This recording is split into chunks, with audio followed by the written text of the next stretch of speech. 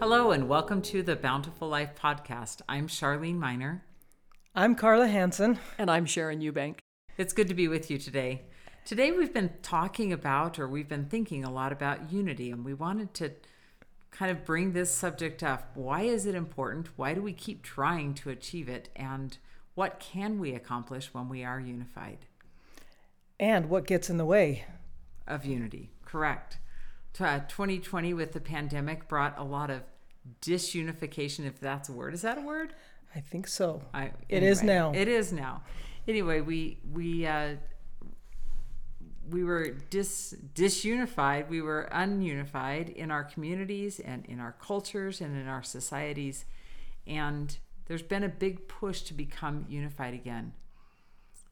Sharon, why do you think unity is so difficult to achieve? Well, let's talk about what is unity first. It's interesting. I think people often think that unity is sameness, that I'll be unified with you as soon as you see things the way I see them, and then we can be unified. But the greatest examples of unity that I have seen are when people are able to maintain their distinct viewpoints, but give enough space in the middle for us to find common ground that we all care about. And I'm thinking about humanitarian situations where people have experienced violence, there's trauma, people don't agree over politics or religion or cultures or tribes. And so there's a lot of stress according to those identities. But when people are able to overcome those, they say, all right, I understand you, and I'm going to give you the benefit of the doubt that you want something good. I'm going to say that I want something good. What can we do together, even though we don't agree? What can we agree on? And let's start from even the smallest point. We want both of our kids, we want to go to school. What can we each do to make sure that school is available for both of our kids? And then see if you can build from there. Have you seen any specific examples that you can talk about? It's not the perfect example, but I was thinking about our partner Jesuit Refugee Services, and they had an office that was providing services in Italy. And most of their clients were Muslim families. When one of the Muslim dads who had brought his child in for some health care said, of all the places that I can be, I feel safest in this Catholic compound. And I thought that was a real compliment to them because they don't agree according to their faith, and they have different even political persuasions, but they felt safest when they were working together on that little boy's health care. So I thought that was a good example. I love that example because I see that a lot in the emergency department where, it might be real chaotic. It might be busy with 20 people in the waiting room. But as soon as we get that critical patient, especially if that critical patient is a pediatric patient or a child, everyone comes together for the good of that one child. And your example goes right along with it. And it's interesting, like, in that situation, the last person you want putting in the peripheral IV is me, right? That's not my specialty. That's not what I do best. And the first person that you want is the phlebotomist that's been there for 20 years, who's put in IVs all day, every day. And then if you can get someone from the neonatal unit, then you're even better off, right? So we all bring our own specialty to that one critical patient. You have to have someone that's recording. I was in a code the other day, and there was one of the techs there who was so great at just keeping time. And that's a crucial part. And he was so dedicated to that one task that one thing actually helped unify the whole team. So if everyone just does their job. Carla, when have you seen it in your work? And Carla, I want you to tell this because I'm looking to the therapist on staff to be able to tell me how do I get through my Thanksgiving dinner with my family. Well, but your family's perfect. Yeah, that's right. Perfect. Oh, yeah. Let's establish that piece first, right? All of our families are perfect, and that's the good part of us. Obviously, there's a little sarcasm going on there because there is no such thing as perfection in families, in communities, in business, in anything. It just doesn't exist. Because we're all really imperfect people trying to do our best, and the reason why we want it done a certain way is because we believe in what we believe in. We like what we like to do. We like our opinions. We like our thoughts. And we think that if we like him, that probably everyone else would like him too. That if it's good for me, it's probably good for everyone else too. And when they disagree with our thoughts, when it's like, wait, that's not how we do it, or that's not, your ideas, I don't jive with mine. So in that situation, I feel like we kind of, instead of seeing them as a person, we see them as their thought, or we see them as something rather than the individual and the person that they are. And if you can see someone as not a person, you can push them aside. You can disagree with them, and you can think, you're not important. I don't have to agree with you because you're not a person to me anymore. And so our struggle is, when you don't agree with me, or when you do something that really bugs me, if we're talking about our Thanksgiving dinner, right, where everyone has their own ways of doing things, and, well, I don't like how you're doing it, and it tastes better if you do it this way, or if we'll just organize this way, we get to still see them as someone that's got value in their opinions and their processes, and they're doing it for a reason. If they don't want to change it, that's okay. We just still get to go along with them, see them as an individual and as a person. And I think every organization has problems. I work in a place that amongst our, for a business, we do have a common goal. Our common goal is to get these people from one end of this treatment to the other end. And a lot of us we come from lots of different backgrounds. And there's a lot of different ways to do it. And I get in my places where I get a little insecure, right? When someone does it differently, then I'm thinking, no, that's not right. And then I kind of get down on myself. But really, what I'm not really getting down on me. I'm getting down on them. I want them to change so I feel better, right? If they do it my way, then I don't have to struggle anymore, because then I'll be comfortable again. And then taking that step back and going, well, my way doesn't always have to work, and I can be a little uncomfortable. It's okay to be uncomfortable. That's not a problem. And then I can maybe allow myself to learn from them, or say, well, that's one way I'm not going to do it. Wait, that's a great thing that I just learned. But I don't make them just an object. I make them still a person who has their value, who is completely equal to me in value, regardless of what they believe and how they do things. And that's a big thing on that. What truly is our value? Well, it's the same as everybody else. And I get to keep that thought in my head all the time, so that even when I don't agree with them, they are equal in value to me, no matter what they do. Okay, that helps me, because you've taught me two things. One of them is people are more than just one thing. And the other thing is we all have equal value. Right.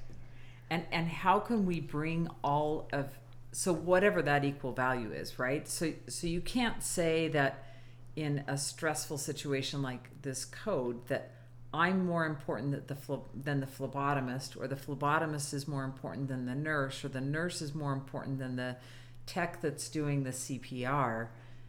You have to esteem everyone as important, including the person that cleans up after the whole debacle, So how do we do that in our communities? And maybe even more importantly, how do we do that as we gather Israel, as we bring others to Jesus Christ? I was thinking about Elder Bednar's talk in the October 2023 conference, where he just thanked people. He thanked people that often feel invisible. And he went on to mention a lot of different people. And you talk about the people who might clean up an OR after, something has happened. And they're the invisible side of that. And they often don't get acknowledged. And I think just the fact that if I truly believe what Carla said, we all are the same value, that I would see the work that you're doing and I would value it enough to thank you or to say something to you. I think for the invisible people on the side of the invisible work, they need that. They need that acknowledgement. And it's not always something that my eyes are open enough to give. Yeah, people need to realize it's an entire team effort. Well, and it's also, with this equal piece, if we don't understand that we have the same value as everybody else, we can easily get threatened by other people's ideas or thoughts or ways they're doing it. So I have to make sure that I take care of myself, because if I don't, if I back down, then that means that I've lost something. That means I'm not, I can't let it. Sometimes it's a win-lose thing. It's a I'm right or you're right. And we know there's a saying that's often said in my community is, you can either be right or you can be in a relationship. It's really hard to be both. Oh, I love that. Think about that with marriages. Think about that with teenagers. Think about really, like, that's so important. I think it's, when you look at how broad that is, it's such a simple little statement, but if you're always working to be right, you're always going to be distancing yourself from people who could truly be in your life, that could be valuable to you, and that could teach you stuff, or just be your friend, or just be the side. It doesn't have to be this is what I gained from you. It's just, hey, we're doing this together. Right. And if I always have to be right, then I am going to be distancing myself from people that for no reason, right, except for needing to be right. And that's where pride comes in, and the competition, right? Yeah. Wondering, it's President Benson mentioned it in his talk, or no, it was C.S. Lewis that said that pride is not having something, but having more of it than the next person. Something like that. Yep. Then we go back to abundance that we talked about in our last time. What does abundance mean? Is having enough of what we need and what we want, and letting other people have their abundance. Or helping them have the abundance. Them, yeah, I love there's all those examples. Paul talks about the example of the body. The heart wants to be the toe, or the toe doesn't feel important because it's not acknowledged. Yeah. And so you look at that in our families, in our work organizations, in our communities, that what a gift diversity is. What a gift. I am glad not everyone wants to be a therapist, because could you imagine a world with 1 billion therapists? We wouldn't get anything done. We wouldn't have innovation. We'd be talking all the time. But we'd be so healthy. But we would be so, doing the strong work. Or if we all had people, if all we had was scientists, great, we'd come up with these different things, but there would be no humanity to it. There's just, I just generalize something that's not true. Scientists have humanity, so I want to make sure I'm not stereotyping anything in any way. But it's so important for us to just, everything has a place. Yeah. Even like you say, the people that clean up after those of us that make the mess. When the garbage people are on strike, what happens to a community? Right. Really important to acknowledge every level of diversity. Right. And again, go back to their value. Yeah. I'm so grateful that you're doing what you're doing.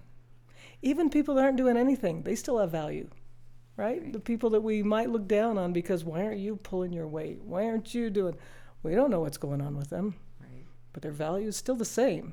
And maybe they'll want to do something differently tomorrow, but then we might be losing out on something by not seeing their value in the place that they are right now. Right. Because we've taken away a little piece of us. So I think it's really great to talk about unity, but as we wrap up today, I think it would be really important to just think in our own lives as we've listened, as we've had thoughts, how can I be a better unifier of those around me and those that I work with and those that I live with, those children that are under my care, whether they're mine or a neighbor's or a sister's or a brother's. I think that would be a great challenge to leave with today. In a humanitarian setting where a lot of conflict has taken place and you're trying to build the society back up, so everybody's gone to their corners, there's been violence, there's activities that we try to sponsor that kind of build unity. One of them is sports. People are mostly interested in sports, and you can't play sports without observing the rules. And so one of the most effective things I've seen is to build soccer teams or football teams out of people from different tribes or different, locations, but then they learn to work together as a team just for the enjoyment of the sports. And I think music is another one. You cannot create a choir from people. You sing in the Tabernacle Choir, and people come from all kinds of backgrounds, but they voluntarily bend their will to be able to make something beautiful out of that. And I think service is another one. We've talked a little bit about service. When people will get out into the community and do something next to somebody that they never have met. My congregation just recently partnered with the mosque to put kits together for the Day of Dignity during Ramadan. And I stood for 45 minutes next to a woman that I would have never met, and we just chatted about our families. That kind of notice or bonding is good for society. It weaves social fabric back together. And after the pandemic, you said we lost some of our social fabric. The stress of it tore holes in our social fabric. And I'm looking for activities on ways to build things back together. And sports, music, and service are three obvious ones, and I know there are others. Right? I'll say one example from the Tabernacle Choir. One of my dear friends is going to be leaving choir this month, and she came from New York City. She's a fabulous singer and she could be a soloist, and I'm not a soloist. You both know I'm not a soloist. I love to sing with 360 of my favorite friends, but I would never want to sing a solo anywhere, anytime. And she came into the choir, and she obviously is a soloist and very well trained, and there are a lot of people around me that could be soloists. But in order to sing with the choir, in order to contribute to that beauty, you have to bend your will, you have to bend your own ego, maybe I should say, because you've got to listen louder than you sing, as Mac Wilberg often says, and you have to the goal is to blend with others around you and not jump out of the fabric. Well, I think you can take that and almost, from the sports to the music to dance to, what are the favorite parts when you go to a dance production or something? The favorite parts usually aren't the individual, the one dancer that's great and they do their solo dance and they do all that. What you love is when the rest of the group comes in, they practice together, they've got all the things together, they have different body sizes, they have all these different things, and they're right on, and they're together because they have the same thing. So I think there's so many examples we can use of the power of being one in a group, and how much that takes. And I think it's when we look at those things, we have those great examples, and we can kind of back up when we can look at it. How do we take that into our family systems? How do we take that into our home congregations? How do we take that into the work that we do? Because there's always going to be people that bug us. I don't care who we are, how high-minded we are, how celestial, how advanced we are. There's always going to be people that bug us, and we just want to, and we think, well, if that person weren't in this group, we would probably do just fine. And sometimes there are people that consistently want to bring out the, they don't want to show it for everybody else. They're going to have those opinions. Or their goal is to kind of create havoc sometimes because that's just where they are right now. So those are when our challenges come in. How do we still create that unity when there's those that really have no desire to? And there's I'll probably use this over and over because I think it's so important to remember is our job is to put in the effort, and then we let go of the outcome. We're responsible for effort. We are not responsible for outcome. And if we can let go of that desire to, well, I did this and we did this and still this is happening, so I guess I just need to leave, or I need to give it up, or I need to, get more aggressive, whatever we think we're going to do. Our part is to just continually put in the effort. Our part is continually try to be in our place that's functional, that's bigger, that gives that compassion and that openness to other people, even if our insides are going crazy, whatever it is. But that's what our part is. And then if things still don't work out, if nobody changes, if nothing really changes in the organization, we've done our part, because we cannot